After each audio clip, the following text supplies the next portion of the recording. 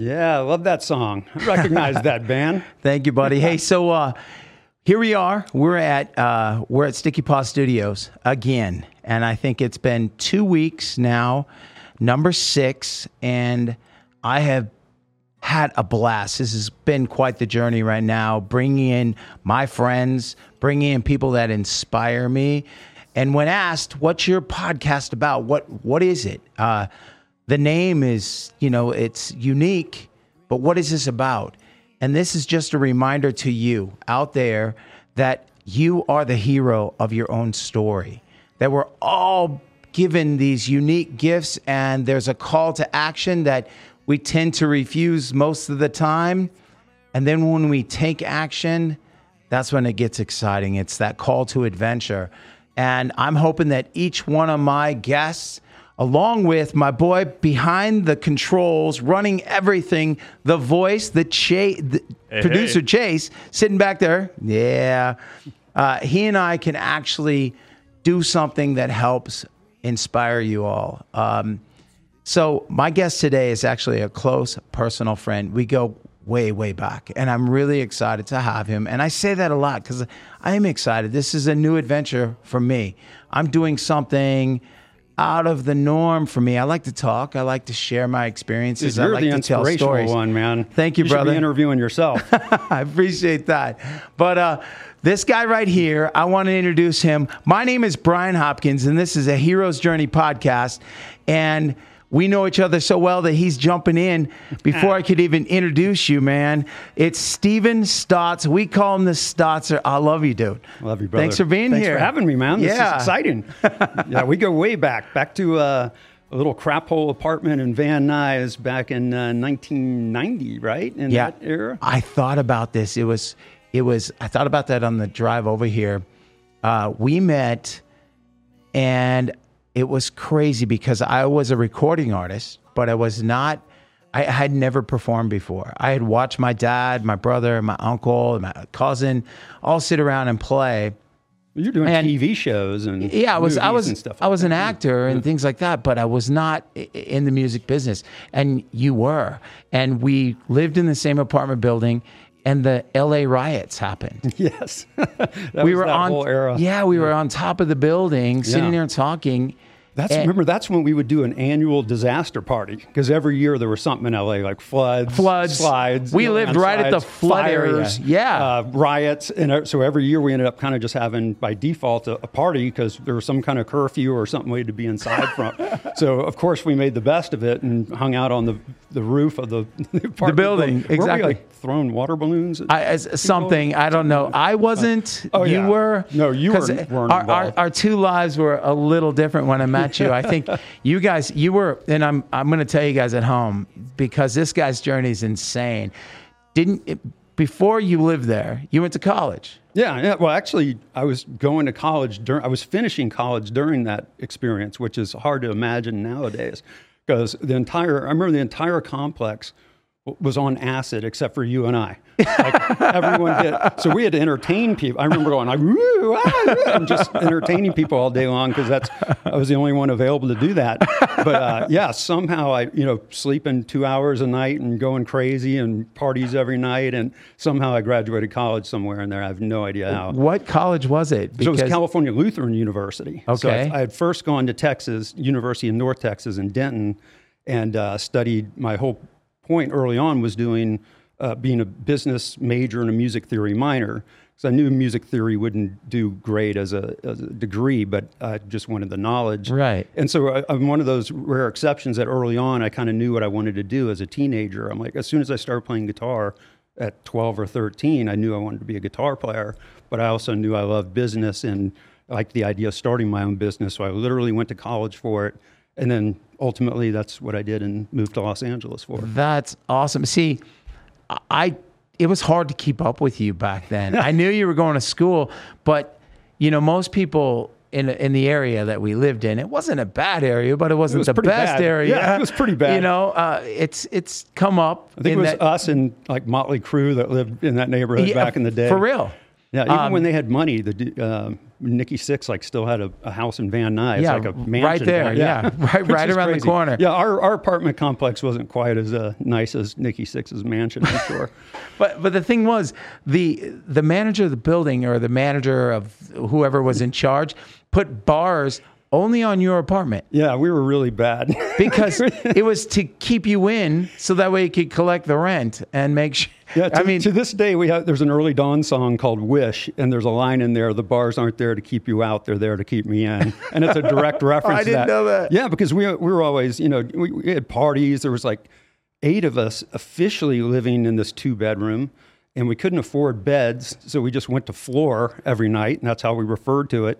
And we just kind of just lay down and go to bed. But then there were always like 10 other people that lived there that none of us knew, or we thought the other people did, but turns out they were just, living. I mean, we don't even know who they were. And so we were throwing parties all the time. We were lighting fires. We had a trash wall because we were too lazy to throw out our trash every week. So we just threw it on the wall and burned it once a week.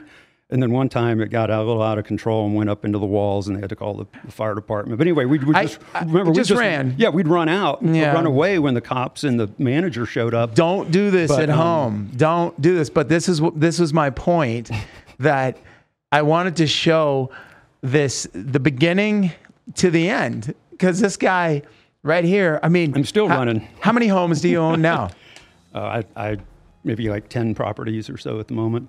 See, but I've bought, that's because I'm a real estate investor on some level, so I've bought and sold a lot of stuff. See, I needed the karma's come back to me, just so you know. Oh, it has. I had a place in Florida, and they wrecked it, and I was like, okay, well, that's karma. A little karma coming back to me. Damn it. Did they draw art on the walls like you guys did? No, they did worse. Apparently there was feces on the wall. And I never thought to do that. I draw the line at fine art. I can't believe you had a line. But anyway, so here's the thing. Now I'm going to flash forward because we're going to go back and forth. Yeah. But I want you guys out there to know that we called him the Staats. I mean, Staatser you're still Staatser. Yeah. But you're now Old Man Liver as well. You called yourself that back then. Okay, it was a character. So I'll tell you the story behind that. So in Hollywood, of course, when you're in pop and rock bands and stuff, you start getting ageism issues when you turn 30. Right. So that started to tick me off to the point where I was like, well, screw it. I'm going to do a side project for my main band, Early Dawn, and I'm going to call it Old Man Liver and put old in the name and say, screw you. Because I'm like, I want to play guitar till like B.B. King or Les Paul did, and doing club gigs till their 80s and 90s. Right. I want to be that guy. So screw you on this ageism stuff. My new project is Old Man Liver. And so people just assumed the band was Old Man Liver, but because I was the front person, people just started calling me that. I think Alice Cooper went through the same thing. So I got used to the Old Man Liver nickname as well. And Elvis Monroe, I get called Elvis. Yeah, it's no joke. Right? Oh no, I believe it. Yeah. So it makes sense. It's a normal deduction, but now it's gone from just being a music project to we have our own whiskey, we have a hot sauce. I have a book. I've got Old Man Liver music online. The book, by the way, is actually the worst self-help book you can possibly read. But if you want to, it's actually it's called What My Dad Taught Me. It's actually the opposite of what my dad actually taught me, but it's pretty amusing, at least in my opinion. But so now we got spice mix. It's a whole product line because it's Old Man Liver just kind of represents no rules, fun. Because I'm from Louisiana originally, it's a lot of barbecue and smoked stuff. And so even the whiskey itself, I wanted to create something that was oaky, but also a little smoky and a tiny bit spicy, just bringing a little Louisiana into it. And of course, I wanted it 90 proof instead of 80 because I want to be able to brag that you'll get drunker faster than with Old Man Liver than Jim Beam or Jack Daniels. And I'm still alive. So that's amazing. Yeah, there's your camera right there. You can look at them and say, and you are still alive. Which is, as you know, is a shocker because I never expected to live past 30. I mean, I'm 22 years of borrowed time here. And there we go. So I'll take it, because you know all the. I mean, I just had that kind of luck even back in the day when we hung out. I mean, I'm the only guy I know that got attacked by Nazi skinheads twice in 1 year, and I'm white. What? So yeah, you I remember didn't know that. Oh, dude, so, that's crazy. Yeah. might have been when we had moved to separate parts of the city or something at that point. But yeah, so even one of the first, actually the first time it was before I met you. That's what it was. That's why I hadn't been through that. So we were doing a show in Palmdale, and it was the first band I played with out in LA that we formed called Dragonera, and we were doing a block party with a bunch of other bands, and we got off the stage and early, and we just started hanging out, and I saw all these other people come around, and some guy comes up to me and starts just messing with me, and I was like, what's going on here? And his buddy was kind of circling me. I'm like, that's what? crazy. Yeah, and then Jake, bass player, he comes over, he sees what's going on. He's like, you need some help, buddy? And I'm like, I don't know what's happening here. And it turns out it was a group of it was a gang that showed up there just to kill someone, and they picked me out of the whole crowd. I'm so sorry. So ultimately, while we were kind of squaring off, a car came in the driveway and almost hit one of the guys, and the dude went after the guy in the car, and somebody backed him up, and it turned into a riot with gunfire and knives. And welcome to LA. Yeah, right. That was kind of, I just moved there, and wow. And ultimately, Jake was the one that got stabbed, and so I do remember hearing that. Remember that? Okay. Yeah, because he got stabbed in the ass. Although he'll tell you lower back, right? But it was his ass. But apparently there's some major arteries in your ass because he almost bled to death. Wow. So we had to take him to the hospital. And of course, we were broke, right? So we just moved to LA. And I remember the ambulance showed up, and we were like, "How much is it?" And they're like, "What do you mean, how much is it?" And like, "How much is this going to cost?" And they're like, they'd never been asked the question before. They were just like, "Get the person to the hospital." And we're like, "No, like we don't have insurance. How much is?" And they're like, "Well, it's like $350 for the ride." And we're like, "Screw that!" And we took him back out of the ambulance, put him in my car, and I drove him to the hospital. And of course, it never helps when you have a whole rock band there in the emergency room, because they're, the singer's like hitting on the nurses, and while Jake is passing out, almost dying. But he was in the hospital there in Palmdale for 3 days, and then finally I showed him the bill. I was like, "Dude, you realize every time you take a piss, it's like $75?" And he's like, "I'm out of here." And he just got up and left against the doctors, whatever it is. Wow. And we took on out there. Later, we realized there was a California Victims Compensation Fund where he could have actually had the whole thing covered. And so we didn't know that. We were young. And what's crazy is, I'm gonna take this back to a park where I watched you guys play. You and James actually were playing guitar and singing. I'd only seen my dad do that before, and my brother sing with my uncle and stuff.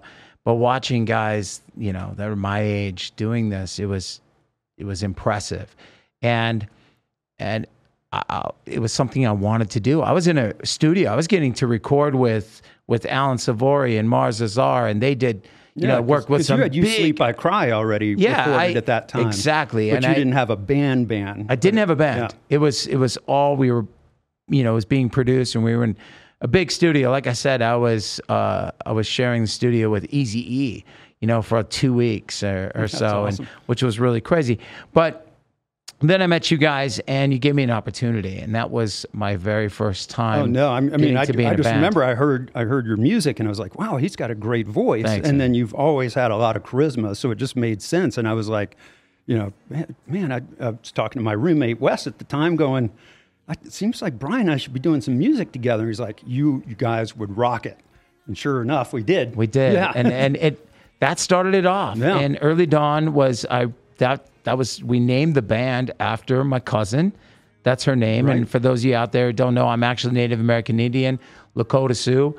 So, Early Dawn, that was her real name. And we named the band after her. And it was quite the journey. I learned a lot because you guys gave me an opportunity. I remember giving you enough money to pay for a month's rent in the studio, to rehearsal studio, and then you couldn't kick me out until at least that month was up.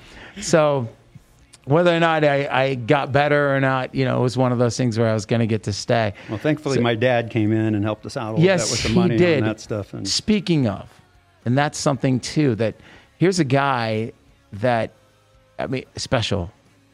Both your parents have a special place with me, and yours too. Thank you. But it saddens me to know that they're not here anymore.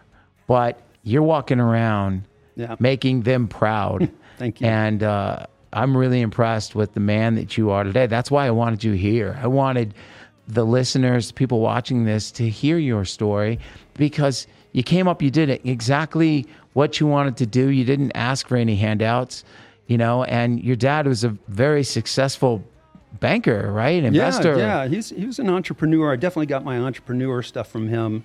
So the crazy Mardi Gras 11 side I got from my mom, and the business entrepreneur side I got from my dad, and together I'm literally just a combination of that. So it's a little creative and business at the same time. But yeah, Dad was big in banking. At one point, he was vice president of the Federal Reserve Bank of Philadelphia.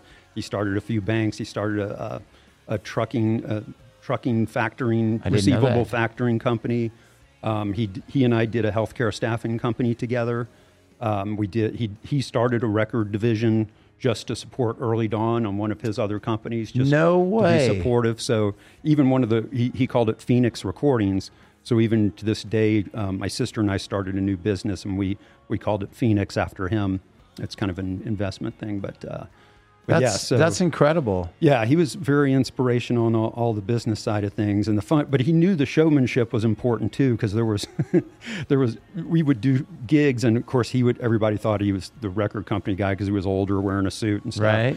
And I remember we'd be playing at the Whiskey A Go-Go in West Hollywood, and he'd be like, I wish we could make a distraction, like to make all the traffic stop and put some spotlights out here. And I'm like, yeah, Dad, I tried to get spotlights. West Hollywood wouldn't have anything of it. It's very But the moving ones, right? Yeah, the big one going out. So, and then at one point I did it back then, and this was pre-White Lion, where they had, a terrible incident with fire. But I used to light my hands on fire while I played a solo. Oh, wow. And I'd do like some two-handed tapping, and I'd dip my hand into a mixture and secretly light it, and then just end the solo by playing with one hand and like my arm on fire. Basically. And one time I dipped it a little too heavy, and I put my hand up, and it all just poured down my whole.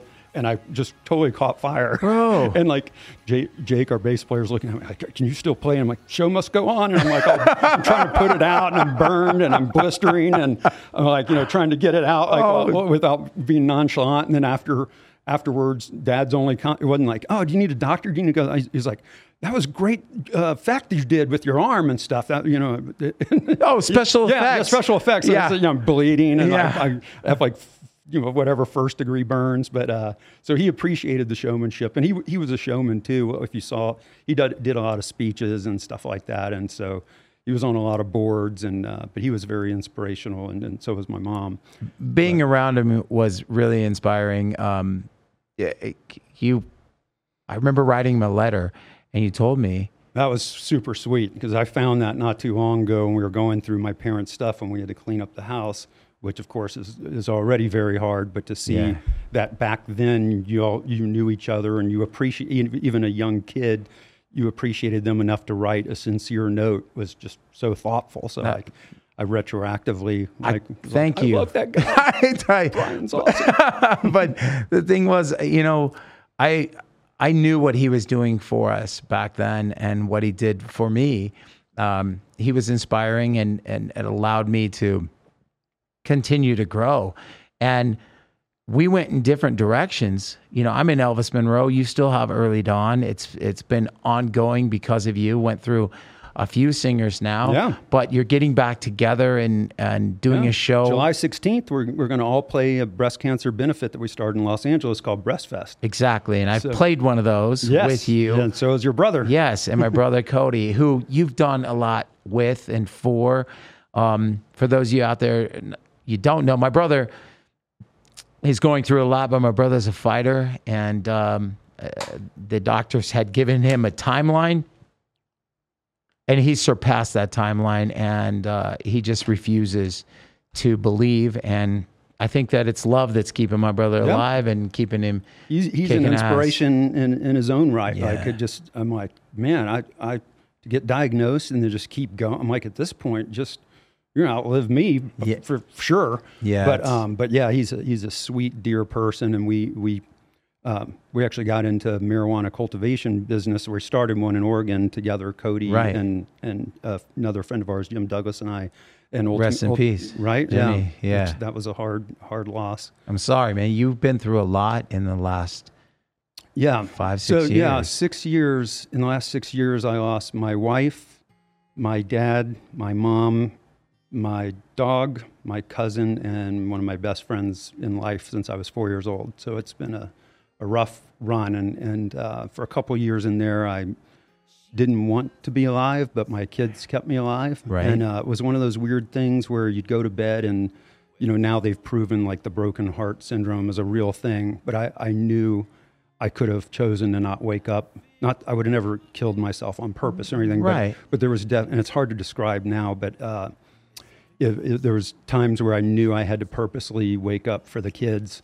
And that's and you just kind of live minute to minute, because my wife and I had been together 20 years, and the two of you were incredibly close. It was a great relationship. Yeah. We had businesses together. We started Vegas Voodoo. That you got engaged at the Whiskey A Go Go. Yeah, apparently we made history, because the people at Whiskey told me that's never been done before. Wow. So I got on one knee right where probably Jim Morrison threw up and Ozzy pissed or whatever, Yeah. So there you go. That's, if that didn't mean romance. But the beautiful thing is that I have it all on video. Most people don't get their engagements on video, but we had even Don Misher, who's a big TV producer in Hollywood. The biggest. He was there. He's done everything, Emmys and Grammys and Oscars and blah, blah, blah. Olympics. And my engagement, apparently, right? Because he was there videotaping, and it was amazing. And so we were very close, and it was very sudden. It was just a heart attack in the middle of the night, and unexpected. It was like a heart arrhythmia that was undetected or undiagnosed. I was going to say, is it something that... Yeah, and I mean, and there was no way we would have known, and they say it's just the symptoms are like having a cold. So she just felt like she had a cold and just went to bed early that night, but it wasn't anything unusual, and that's why it was just a complete shock to my life. And I couldn't, for a while I had to pretend for the kids to see colors and things, and look how beautiful the ocean is or the sunset, when I really couldn't see it. It was, nothing was in color at that time. And music, people were like, oh, you getting it out on your guitar, but I couldn't even pick up a guitar. No, I can't imagine. And Cody, my brother and I talked about you today before you came on the podcast. And it was one of those things where we went, you are the most upbeat, outgoing. You get people, you make them feel good. And to know that you've been through all of this in a short period of time. I mean, the world shut down. It's been a tough time, but you came out of this. You just bought the Pioneer, and the things when you give me a tour of the Pioneer, bro, I got to see. You got the old school candies. You told your dad, getting back to your dad. Yeah, so that was kind of... I don't want to jump over Michelle, because I loved her and I miss her. You guys were amazing. Yeah. You found somebody. No, she's a part of me forever. Exactly. And the kids will carry on. And the last Early Dawn song I wrote was called Someday, and I wrote it during COVID, and we're going to play as a new song in July. Oh, wow. And it's about the kids moving on, because I won't be here at some point either. And it's called, Someday You'll Learn to Move Along Without Me There Day to Day, and even just going to college and that kind of thing. And I want them to know they're loved, and I'm, always with them, just like their mom is. Sorry. No, dude. Jeez. Love you, brother. Love you too, man. Oh. All right. Sorry. No, sorry about that. Don't be sorry. Well, my liver's back. Yeah, I know. damn headphones. You're good. Yeah, so here's the thing. I'm gonna turn the corner here real quick. Your father, it inspired me. I after hearing this conversation, you were showing me some children's books out at the Pioneer. Yeah. So the coolest thing about owning the Pioneer is it's a perfect combination of everything I love. It's music, it's food, it's drinking, and you're the new. I'm cutting you off. Yeah. Because he is the new owner of the Pioneer. You and Stephanie. Yes. Bought the Pioneer. My partner in business and pleasure. Yeah, she's you guys amazing. Found each other, and you actually have gone through very similar stories. So get this scenario. So we're at a Christmas party. It's about 2 years after Michelle died, and I'm still not ready, or could have cared less about dating or seeing anybody or anything. I just was ready to be by myself the rest of my life, which I didn't expect to meet the love of my life anyway. So we're at a Christmas party, and we had one mutual friend that for some reason thought it was a good idea to set us up, but only tell one person and not the other.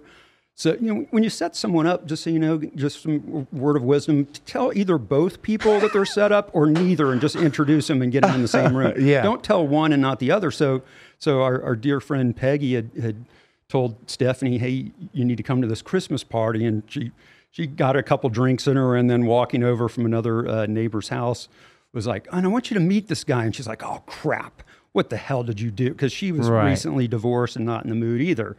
So she's like, oh my God, so she's pissed at her friend and everything. And I come in and get to meet her, and I start talking to her, and I'm hitting it off, and we're talking Joe Satriani and Steve Vai. I'm like, you know who all these guitar players are from back? And that's awesome. I'm like, I dig this chick. And I was like really into her. I'm like, oh crap, she's going to think I'm hitting on her. So I purposely walked away and talked to other people, which in retrospect is pretty rude if you're being set up. I didn't know. Yeah. so I was trying not to be that guy. And then I didn't realize I was supposed to be that guy.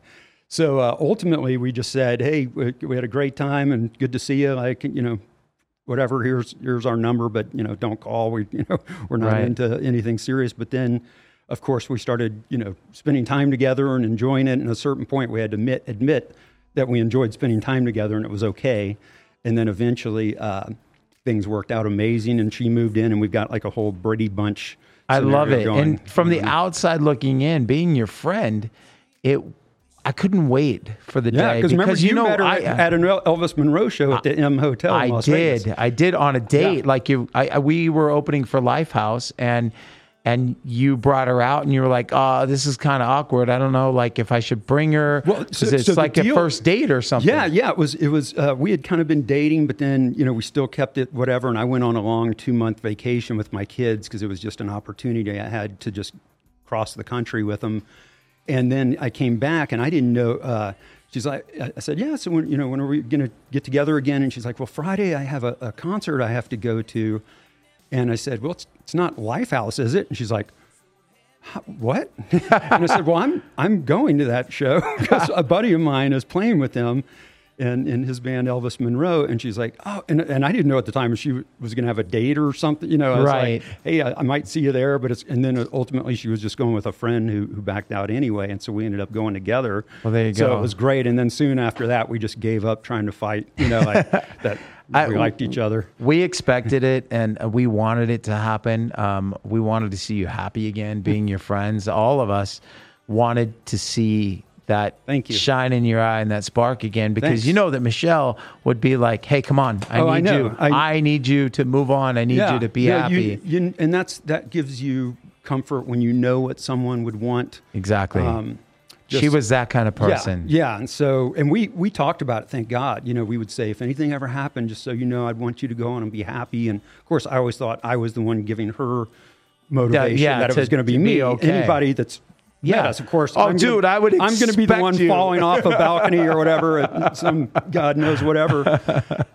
So that was the weird thing. And thank God. And we always said we loved each other every time we said goodbye or got off the phone. And thank God we didn't do anything different that night. And so I got to tell her I love her as the last thing, which was important. She knew that though, bro. Yeah. No, I appreciate that, because it's true. And I am happy again. And now our dear friend Jim Douglas, who passed away, I'm the one trying to comfort his wife, because they were there for Michelle and I so closely, and I can help her in ways that and give her some insight that other people possibly can't.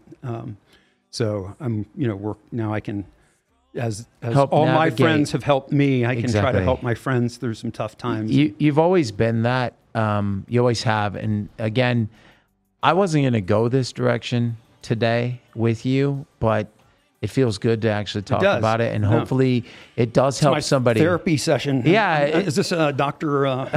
Phil show? Exactly. Or is this the Brian Hopkins show? What show are we on? I didn't mean to take it this direction, but what's really cool is you are the new owner.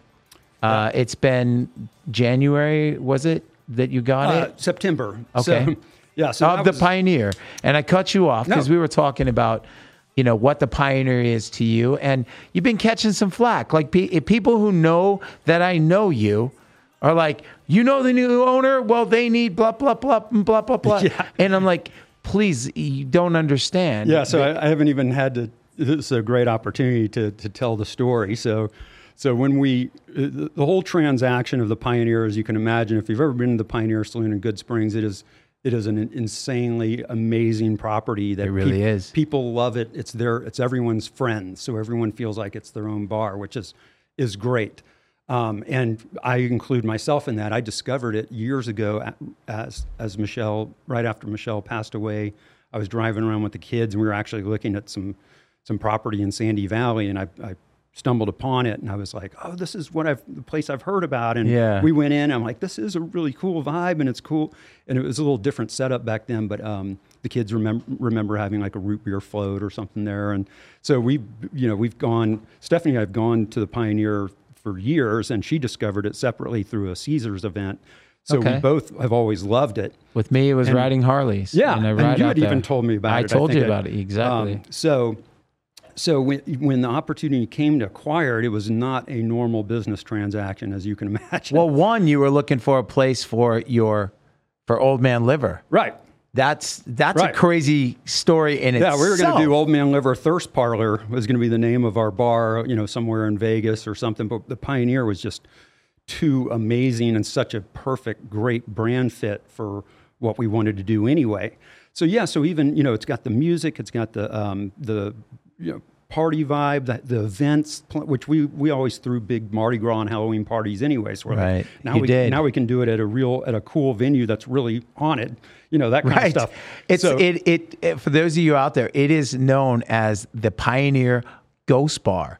And I'm cutting you off, but we're going to get back to that part because they say that was it Clark Gable? Yeah, Clark Gable and Carol Lombard are believed to be two of the ghosts there.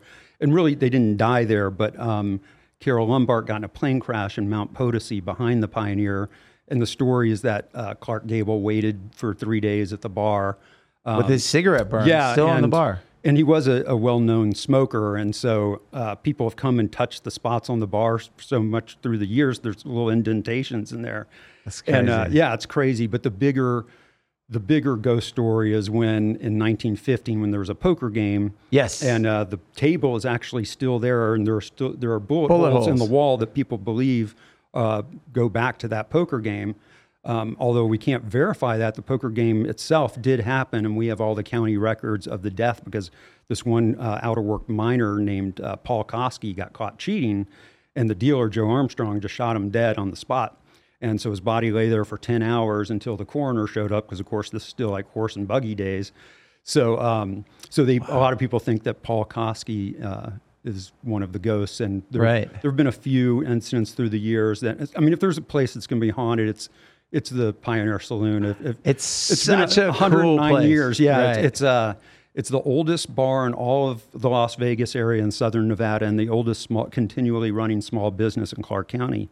And actually, when we opened, there wasn't even, we predate the county, which is going to let me get into some of my bitching. Yeah. So so the county, people come out and like, oh, it's got to be like the Wild West out here, and it's like, well, we're actually part of Clark County, which is we're regulated just like the casinos on the Strip are, and so it's and what happens is when you have a business transaction, the county and the previous owners did not have a good relationship. And so they used our business transaction as a means to come down on us, kind of like a sins of the father type deal. Wow. So some of the flack we get, one of the things is like, oh, you closed all the entrances except the one to the general store. And it's like, we didn't close it. Clark County said, if you are a bar and you can't have 7 entrances of people coming in and out, you can't watch the alcohol coming in, you can't watch it going out, we will take your business license away if you do not switch to one entrance and exit. So they even put it, if you look at our business license, which it's probably public information, but it's, we have to post it at the place. It says, with the criteria of only one entrance, so that they can take it away if we change that. Oh, geez. So of course, the other thing the previous owners did was they turned it into an all ages type property. So we couldn't have the entrance in the saloon because people can't be under 21 and technically going into the bar. So we chose the general store because we're like, hey, we'll make it our own little, unique Cracker Barrel type entrance or whatever, and people Which like is to buy really merchandise cool. anyway. Yeah, Yeah. we're making a really neat thing out of it. We're actually making its own little bar where we're going to have a soda jerk and a malt station and stuff like that. So, and then it's got my Vegas Voodoo, which is a good luck charms company. That's already in there, nostalgic candy, and then we'll get in. I'll mention my dad's thing since you brought it up. Yeah. But so like people will bag on us. We're like, wait, we have no choice in this stuff. And then another thing that was completely out of our control was we totally planned on coming in and just being real quiet and not changing the menu or doing anything. Same cook, same people, same menu. And then we were just like, oh, in time we'll change and we're going to build a new, better kitchen in part of the parking lot that won't mess up any of the cool nostalgic thing that people love about the main footprint. And the day before we took over, the county comes in and permanently red tags our kitchen. So basically, no kitchen. You're opening up, and then they let everybody know, "Hey, new owners, come check out the place." Yeah, so I remember it. Yeah, remember that? You even got the email. Yeah, yeah. So busy. Yeah. And so the one thing that the previous owners did, that the Pioneer originally was just a bar, but the previous owners brought in good food, which is awesome. Sometimes hit or miss, but we just plan on continuing the same stuff they had and then introducing more stuff, because my goal was that it's the only burger joint in the world without French fries. So by God, I'm going to bring French fries to this place for the first time in 109 years. But all of a sudden we don't have a kitchen, and so we're like, oh crap! And we took the time to just. We were working with the county, scrambling, and they're like, no, eventually they're just like, you need to get it off the property. And I'm like, this is what they used as a kitchen, was this food trailer. And like, now we have nothing.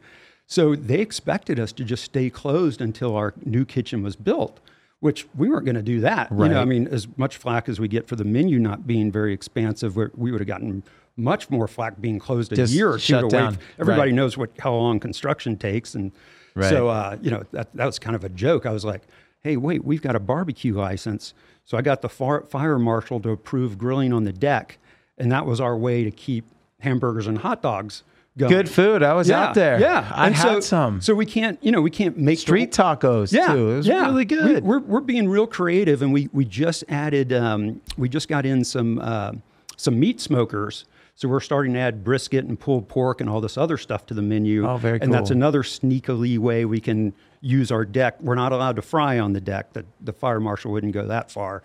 But we can at least start expanding our menu and improving. When I came in, I was like, the hot dogs, this is kind of just an average little hot dog you get at a convenience store or something. I want like something with real, big and beef and a proper bun and all that. So, and then we switched from frozen patties to fresh beef. So, and then a lot of now the sauces we make in-house. So everything from the guacamole to the ghost sauce, the spicy seasoning we have. Right. So we're able to start re-expanding the menu. But when they first took the food truck away, it was completely. Oh, it was nightmare. Freaking out. And like you said, the previous owners were like, "Hey, everyone, come out and support the new owners." We're like, "No, shut up! We don't want anybody coming out. This is a nightmare."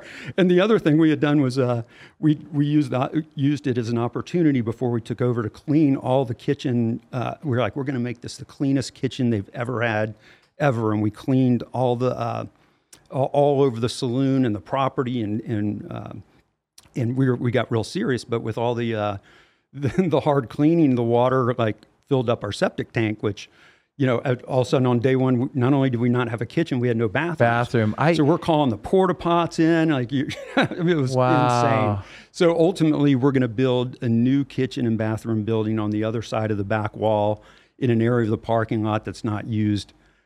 Very cool. Yeah, it's an unused part, so it won't mess up anything that's cool, and we can have the best food that you've ever seen there. I love it. And what's great is you took a place and you didn't want to gut it or change it. It's the last thing you want to do is change. It's the coolest vibe. But like producer Chase back there, the voice, he was just saying, you're back there. It was your first, you got a chance to play out there. Is that correct? Yeah. So when I was first like starting to sing when I was like 18 or so, one of my dad's friends was playing out there, and he's like, "Oh, your son has to come sing with me." So like one of my first gigs singing stuff that wasn't classical was singing old Johnny Cash songs out at the Pioneer Saloon like 5 years ago. Isn't that awesome? So cool. I saw you light up when he said, "Wait a minute, you own the Pioneer?"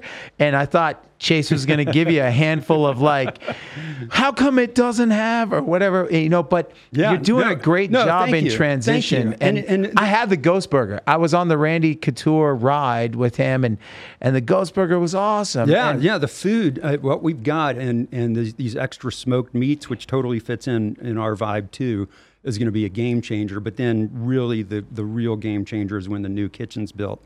But the other thing in the meantime, of course, we've been facing supply chain issues and inflation and worker shortages. And so imagine, right now we're basically 11 a.m. to 8 p.m.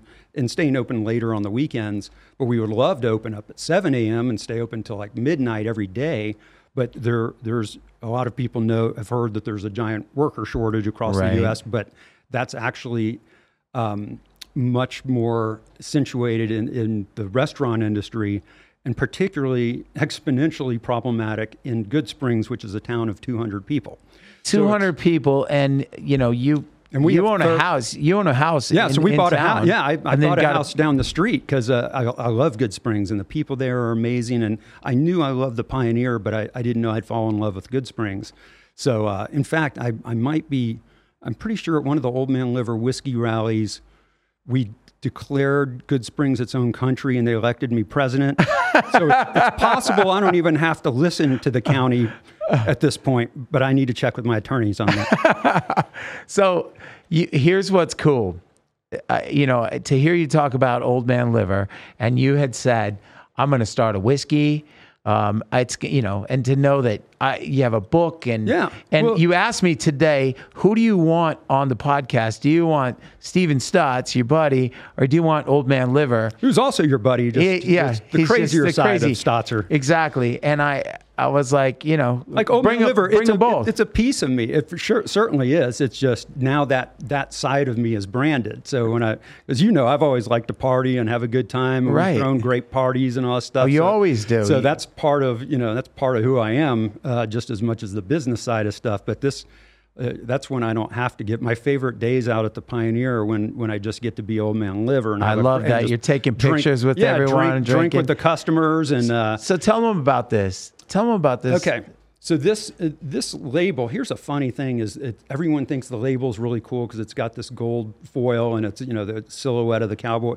So this all came about with me taking a selfie in a robe, holding my guitar, wearing my cowboy hat in my backyard. And then I ran it through a little free silhouette app. Okay, there we go. Yeah. And then we sent it to our marketing team who's based out of San Antonio, Texas. And they came up with this amazing label. But then we were working out of our attorneys are in Virginia who handle the federal approval for stuff. Right. And they were reading through my description, and we were laughing because the attorney had to call us up and go, Stephen, the federal, I forgot what TTB or whatever the board is. They're like, they're not going to approve you saying, orgasmic isn't a flavor. They're not accepting that. And I was like, it is to me. So they let some of it stay on the label. I mean, first of all, I don't know why the federal government has to tell me what's on my label, but they left some of it. So it's, part of it, like I make a comment of it's a little spicy and not too sweet, like all great sex. They let me keep that on the label, but they wouldn't let me call it orgasmic. So that's kind of nutty. But really, it's I got the flavor I wanted, and I just said I'm going to make something that I like because I'm a whiskey drinker, right? And I like a lot of the nice like Blantons and Woodfords and stuff like that. But so I want it to be a flavor that I liked, and I'm like, if someone else likes it, that's going to be even better. And it turns out we're getting a ton of repurchases online. And right now it's only available Florida, California, and then in Nevada, it's exclusive at Pioneer Saloon. We haven't opened it up to anyone else yet. But you can't order it online? You can order it online. Okay. To most states, there's a few that don't allow online home orders, but most of them do. Okay, so where would they go? Oldmanliver.com. Thanks for the plug. Oldmanliver.com. Producer Chase will make sure that's on there as well. But the way I kind of approach all these things when we get into new stuff, like the habanero hot sauce, we call it Old Man Liver Hot as Fuck sauce.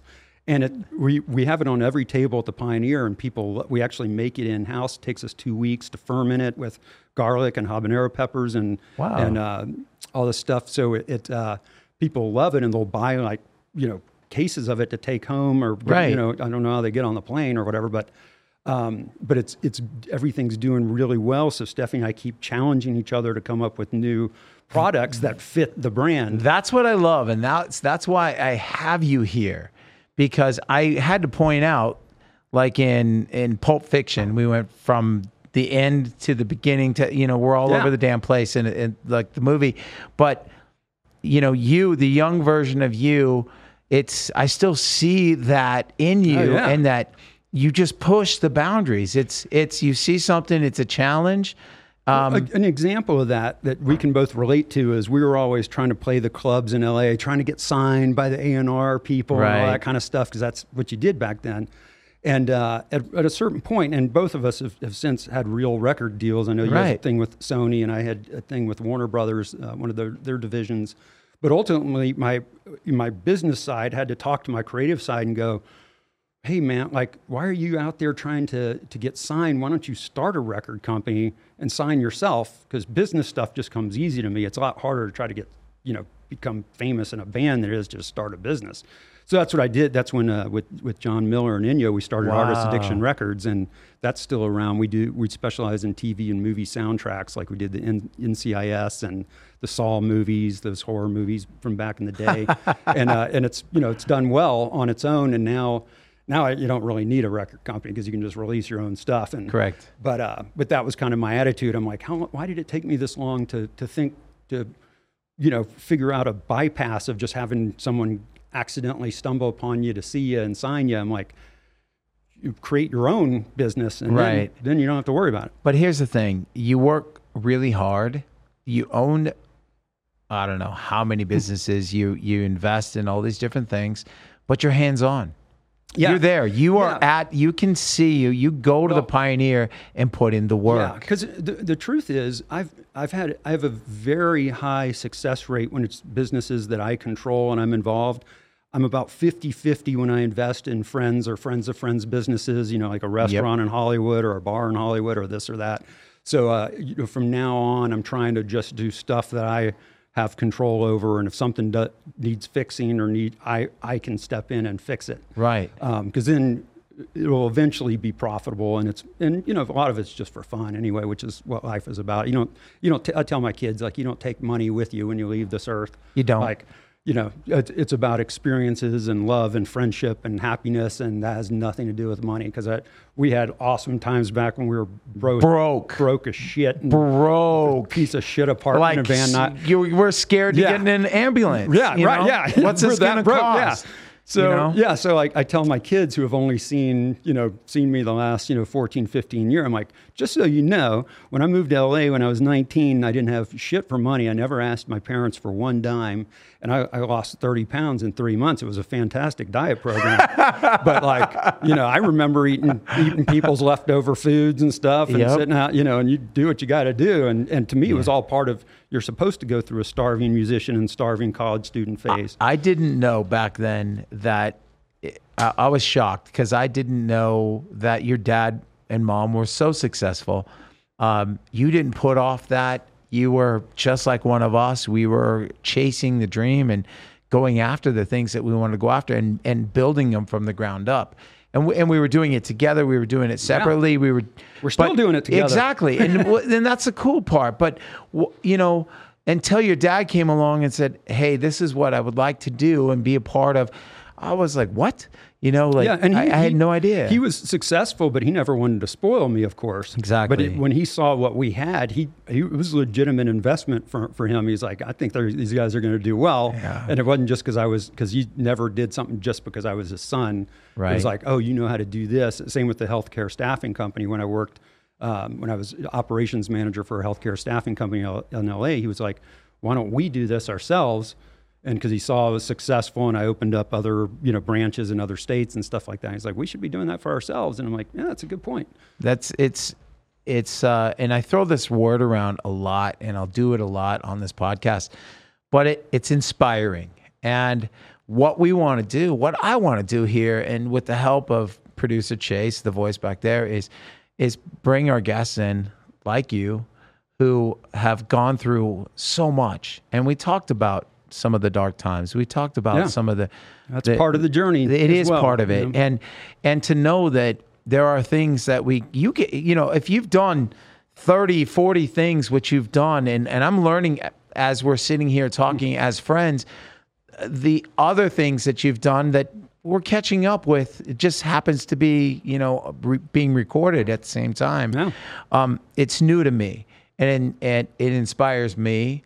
It's that you answered to the call to action. You answered to the call to adventure. And it didn't always work out. Like you said, it's 50-50. Yeah. You're going to have failures. And that's crash. How life is supposed to be. It's a roller coaster. It's not just, I don't know, Beryl, one of my favorite expressions is that I tell the kids, it's a short walk from the penthouse to the outhouse. So don't get too cocky if things are going well, because you don't know what's going to happen the next month.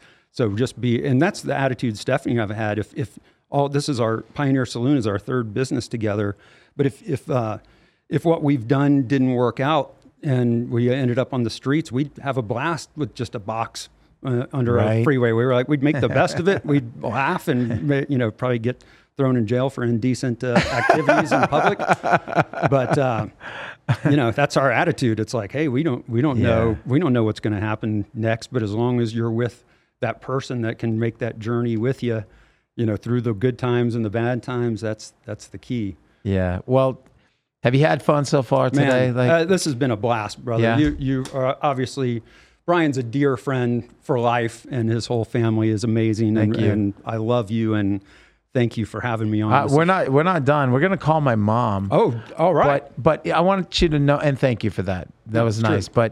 But I feel the same way. And for the record, I've hung out with his parents several times, and even your dad and I've had, even back in the Van Nuys days, like you'd go to sleep and he'd come over sometimes and hang out and stuff. Yeah, we've had some good times. Exactly. I grew up with my parents. I say that they're my heroes. They are awesome. I don't want to skip over this because it's mentioning your dad. I dreamt about, I would say, maybe it's a month now. A children's book. I had dreamt this children's book that actually has taken on life, and I'm doing this right now and telling this story. And I got inspired by your dad used to tell you stories growing up. Yes. So he called them monkey, mouse, and elephant stories, and every night he would tell them to my sister and I when we were little.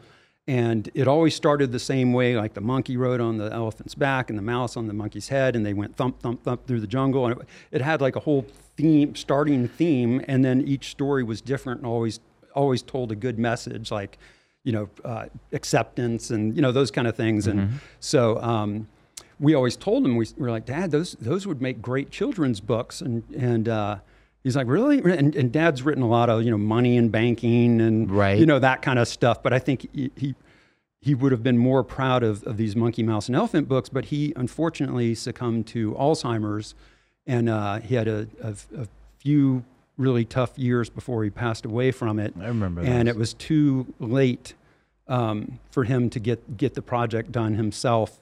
And so luckily he dictated these stories to his secretary, as they were called back in the day. They weren't assistants. Right. And so we had to go through literally like old floppy disks to find the stuff. But we found it, and we found illustrators to bring it to life. And so my sister and I finished that monkey, mouse, and elephant project after he passed away. and we sell them in the Good Springs General Store. They're $10 a piece, and 100% of the money goes to the Alzheimer's Association. That's amazing. When you told me that story, I got emotional. Yeah. Standing there, knowing what kind of man your father was, and how you keep that alive. Because I say that we keep those who are close to us alive by talking about them. You're right, and then just the energy that they exactly. There's passing on the stories. This today might have been a little self-indulgent for you and I to sit here and talk about some of these things, but it may relate to someone out there. But you've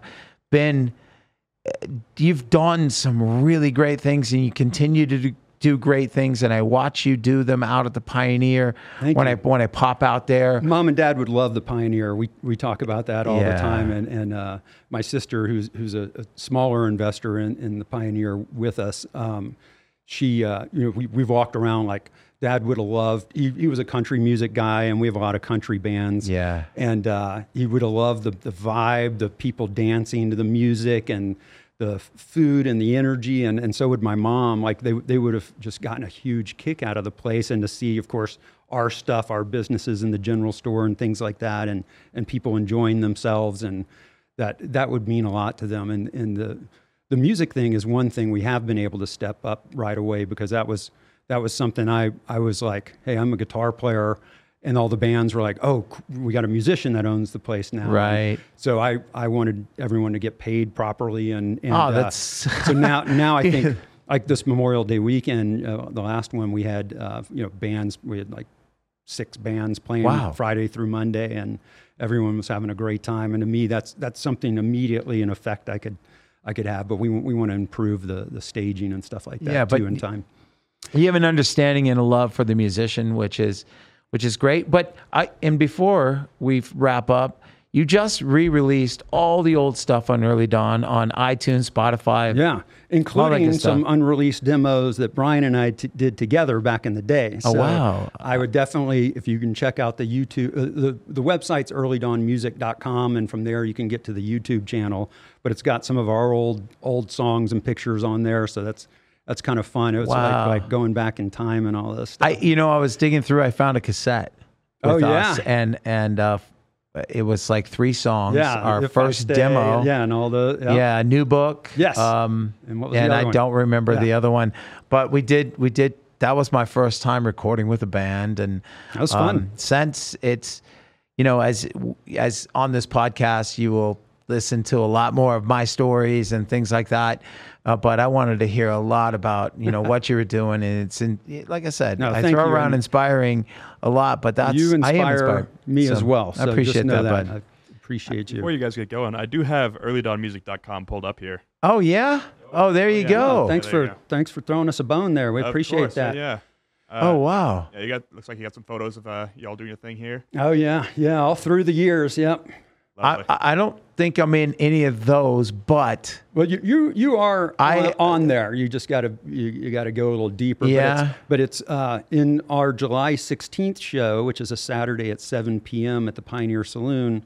We are going to have not only Brian, but both James Logan and Heather Misher Godsey, who are also singers. So it'll be like the whole history of Early Dawn all coming together in one day. Wow. And James is flying in from Atlanta, which, by the way, and James has been a successful actor for many years, but he had a tiny little role on the new Obi-Wan Kenobi series. What? Yeah, I just started watching that. Yeah, it's 2 seconds, and he one of the Inquisitor villains or whatever pushes him aside or whatever. But I was like, dude, you have a credit in a Star Wars, dude. Wow. And he was like, yeah, I got to hang out with Ewan McGregor and all. And I was like, I know you got all these, he was in all these big movies and the Hunger Games, and he's got his own movies directing called Undying coming out in a few months or whatever. But I was like, screw all that, dude. You were in a Star Wars, and no one can take that from you. What's that?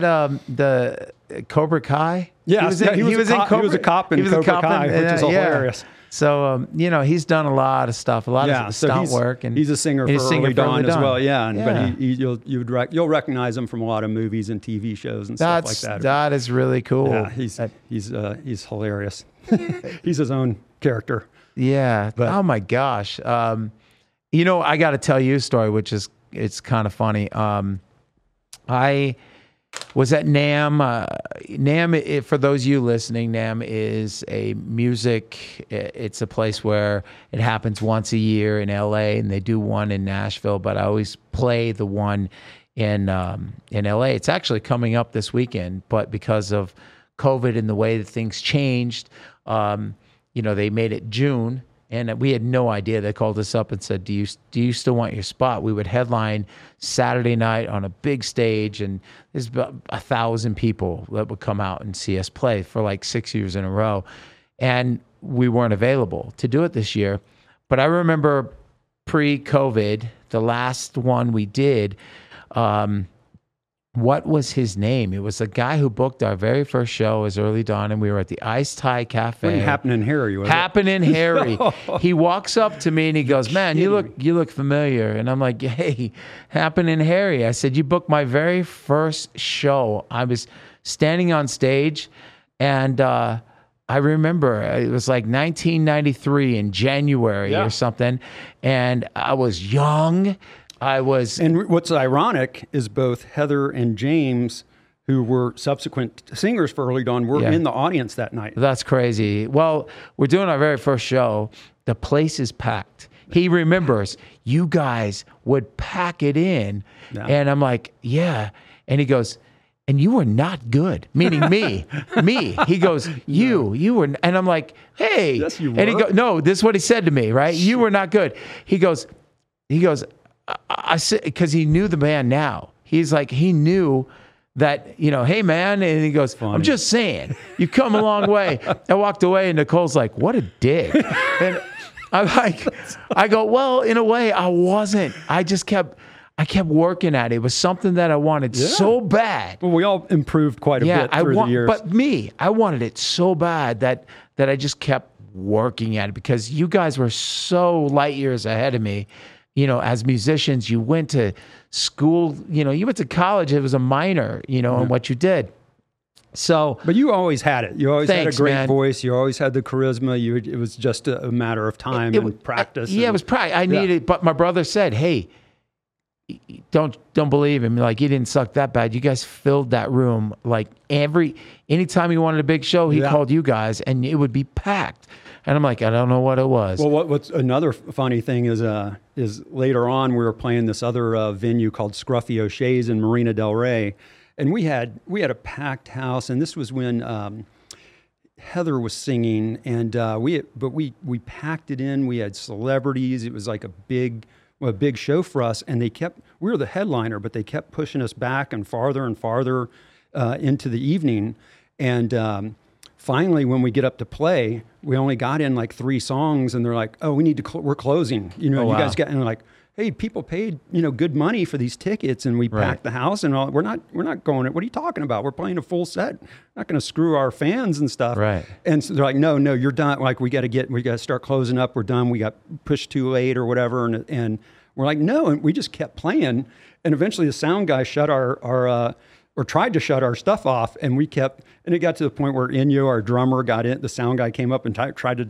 grab the drumsticks out of his hands, which Inyo, that was not a good idea. So people were squaring off, and it was like, and I started singing the song. I go, "Scruffy sucks," and I had this AC/DC lick in my head, sounding lick in my head, and I start going, dun dun dun dun dun dun dun dun, "Scruffy sucks," dun dun dun dun dun, and ultimately the song later became Swerve, because everyone liked the groove of it. And then we're like, well, we can't call it Scruffy Sucks, because that's a terrible name for a song. And Jake's like, well, let's call it Swerve. And Heather came up with a melody. And to this day, that's our song that's been on the most TV shows and movies and backgrounds of stuff, our little mini hit or whatever. It all coming from a bad night. A moment. Yeah, a moment. Exactly. But what I realized was, like the next week when I saw people, like, coworkers will be like, "I heard your show was phenomenal the other night." And I was like, well, we played okay. It wasn't great. And then I realized the drama is what people That's- like yeah. to show. Yeah, I was like, Your we dad got- would have been proud. Right, yeah, your dad would have He's been like, proud. You He'd have guys been like, did that on "You purpose. did didn't it." you? Yeah, It was all organic, to use Yeah. a more modern term or whatever. Exactly. So Your dad would have been Yeah. proud. Right on. You know, but hey, let's call my mom. Let's call Mom. Yeah, let's call my mama and see what. Brian's brother Cody has an incredible voice as well. Oh my gosh, my brother We've done is some shows. my brother Cody is an amazing singer, Yeah. and I've talked about him on a couple of podcasts. Oh, yeah. Like, He's phenomenal. Hello, son. hey, mama, how are you? No. Can you hear me? Hello. Hello, no, not Hello. again. Oh, call Hello. my phone.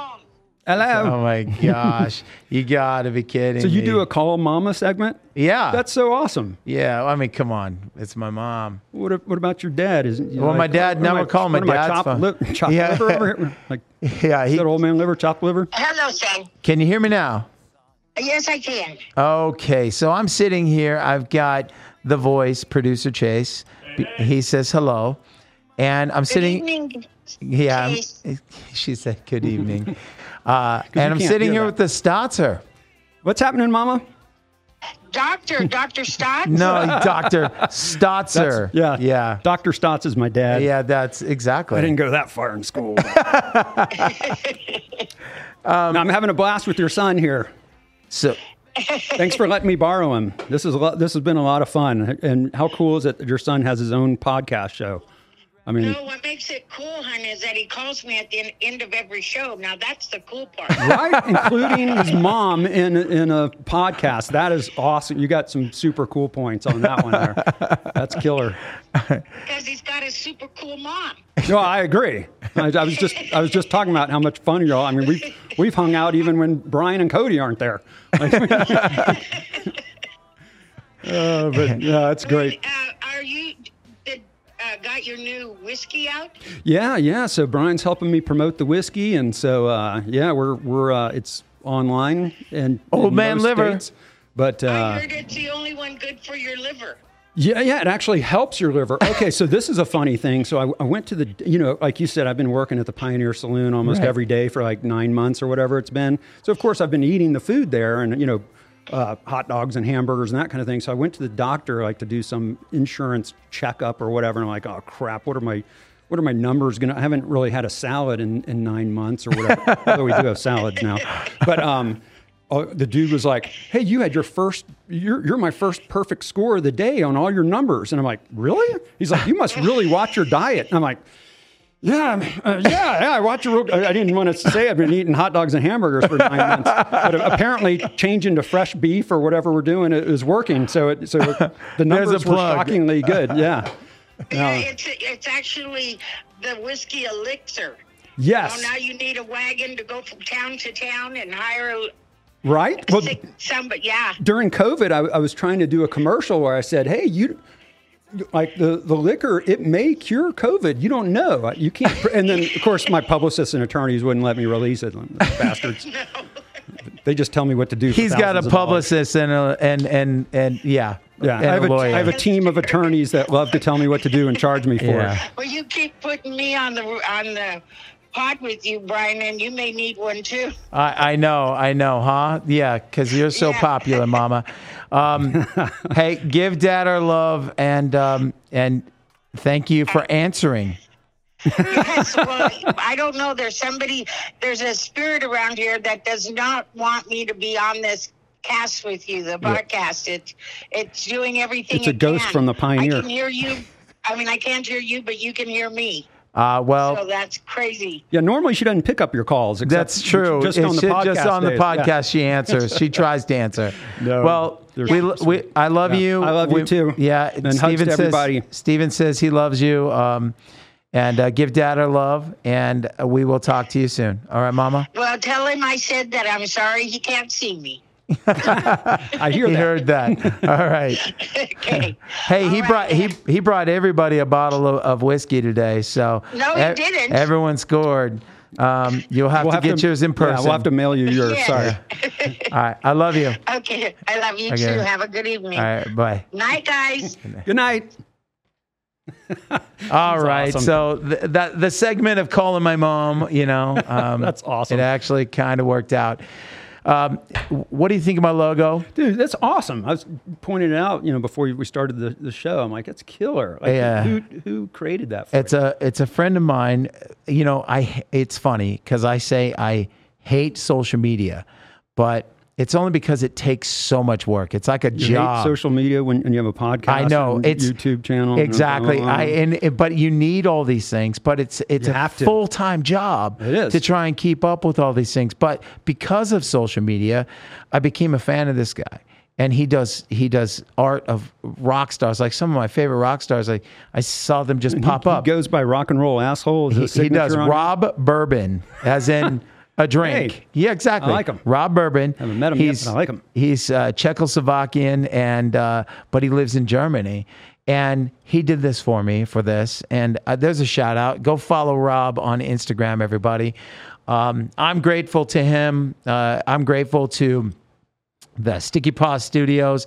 The whole team here is amazing. Thank you for bringing them all a bottle of whiskey. Absolutely. That was amazing. John Orlando at Action Junkies, he gets his coming here real soon. And Steven Staats, owner of the Pioneer, owner of all these different things, the guitar player for the band Early Dawn, who my cousin still loves to this day. You're keeping her name alive. Absolutely.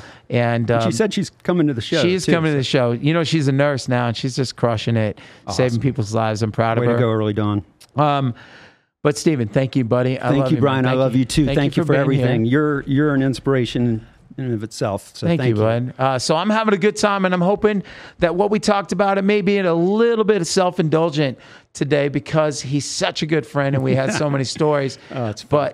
But It's good therapy for me too. Thank you. it was good for me, and so a shout And out. I'm just to a little bit aroused, just so you know, just being this close to you, because he is very charismatic, and it doesn't matter if you're male or female or otherwise. No one can get away from Brian's charisma. I'm telling you, even the people in the other rooms and crap. I'm embarrassed and I'm just saying, flattered, you're and thanks, very- brother. Stay I'm over gonna touch there. myself. Stay over there. So, again, I want to thank everybody. Thank Sticky Paw Studios, my boy Chase. Say goodbye to everybody, bud. See you later, guys. And we will be back again, and I'm hoping that this helps you step into that little special world. You remember that you're the hero of your own story. You are the one capable of doing whatever it is that you want to work hard for. Steven is proof of that today.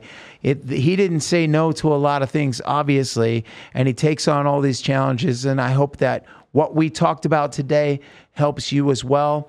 And I am Brian Hopkins, lead singer and songwriter of Elvis Monroe. If I didn't mention that earlier, I'm proud to be doing and chasing what I love to do, and I'm proud to have this podcast. This is a hero's journey, and we will talk to you soon. Chase that adventure, everybody. Dream, and I believe it's coming around to me.